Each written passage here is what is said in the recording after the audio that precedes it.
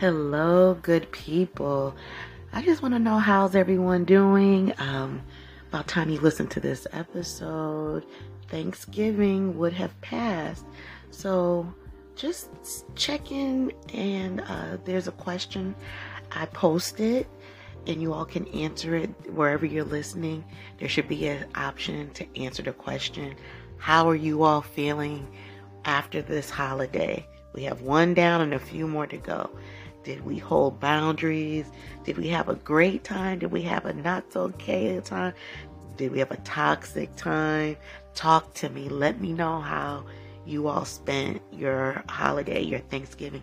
Let me know if you practiced any of the tips that I shared, or maybe you all can share some tips with me.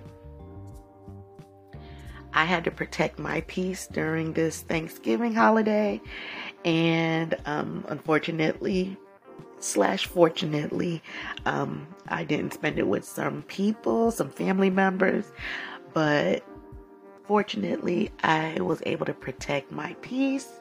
So I was listening to my own advice as well. So I hope you all, just really hope you all made it through. So speaking of protecting energies, I'm going to give some tips on how to protect your energy throughout this holiday season. And let me know if any of this resonates. Oh, and before I continue, make sure, please join the private Facebook group and let me know your thoughts there, or you can present your questions there. It's a private group, so it's a safe space. All right. Tips on how to protect your energy during the holiday. This is in no certain order. I'm just going to start rambling them off, okay? Deciding not to engage in arguments with people who aren't listening. This is huge because a lot of us, we spend time, like, say if we know what our truth is, whatever that is, but we know it to be true to us. And if we find ourselves in conversations where the other person is dead set on how they feel, there's nothing that neither one of us can tell each other, that's engaging. And sometimes you just have to get out of that drama triangle and let them dance in that drama triangle by themselves. Because it'll be nothing but a circular conversation that gets nowhere, but it will leave you feeling aggravated, annoyed, pissed off, and it's just best to get ahead of any arguments. Just end it. Just bow out. It's okay. All right, here's another one. Not always making myself available. As a recovering people pleaser, this resonates a lot because I always felt like I had to be the go-to. But through some self-work, I realized that it didn't feel comfortable for me to say no. It was very uncomfortable to say no. So I would sacrifice myself, self-sacrifice, betray myself, and would make myself available for everyone, but not making myself a priority. All right, here's another one. Turning my ringer off. It's funny because some of my family members, well, they don't mess with me anymore about it. It would piss them off. Well, what if something happens? Well, guess what? What if it's been 20 plus years and nothing has happened? And I believe that it leaves us in a state of anxiety just in case something happens. I know people live different lives, but sometimes turning that ringer off, I turn my ringer off all the time. And I'm okay with it. But do what works for you. Here's another one. Resting. We are on the go, grind. Society just keeps us like that in a constant loophole, a hamster wheel, and we just don't take time to breathe and rest. All right, next, minimizing my contact with people who deplete me. When I read that, the first thing I thought was energy vampires.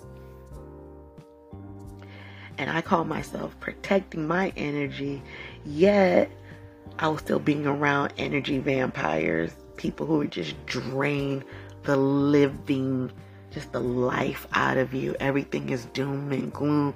They have a problem for every solution. And sometimes if you disengage, that can protect your energy because you're not giving that away. Trying to sustain a conversation with someone who is depleting you. Does that make sense? All right, here's another one. Taking the time I need before responding to texts, calls, or emails. I have to think about that one. You all let me know what you think about that. All right, the next one. I love this one. Shortening conversations that are going in a negative direction. I literally just got off the phone with someone discussing the same thing. And even to this day, I do not regret shortening the conversations because it would drive me to freaking nuts. So let me know what you all think. Especially when it's family. You all talk to me. Do you feel like you're obligated to have to listen to their bullshit? Next, telling people when I've reached my capacity. I love that because I feel when we tell people that we've reached our capacity, we're using our voice.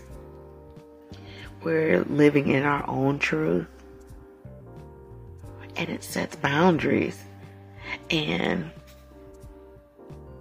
I feel that people who push back when you hold boundaries, those are the people who most need it. Next, taking space when I need to. I like that. I like that a lot. And last but not least, this goes out to every super black woman who thinks that we have to do everything. You can protect your peace by not doing everything yourself. Damn. That resonates. Wait, does this make sense? You hear women say, "Fine, I'll do it. I got it. I'll do it myself. It won't get done right unless I do it myself. Don't trust anybody to do the job. Do it yourself." Girl. Have a seat. Things will work out. Situations will work out. But we do not have to do everything. And I remember one time I was at, I can't say their name. I was at someone's house and there was a get together and this person felt like they wanted the house clean. We offered to help. They didn't want us to help them, but then they still complained that they had to do everything themselves. Make it make sense. So it's okay to delegate, and in turn that releases some stress. And not only that, it helps get rid of some of the controlling nature that some of us have. Let me know in the comment section or in the Facebook group. Let me know what you all think. I mean, how do you protect your peace? Again, do you find that it's a little more difficult holding these boundaries with family members? Sometimes it is because we have more of an emotional attachment as opposed to a stranger on the street. Let me know what you think, and I will check back in a few more times before Christmas. Love you all.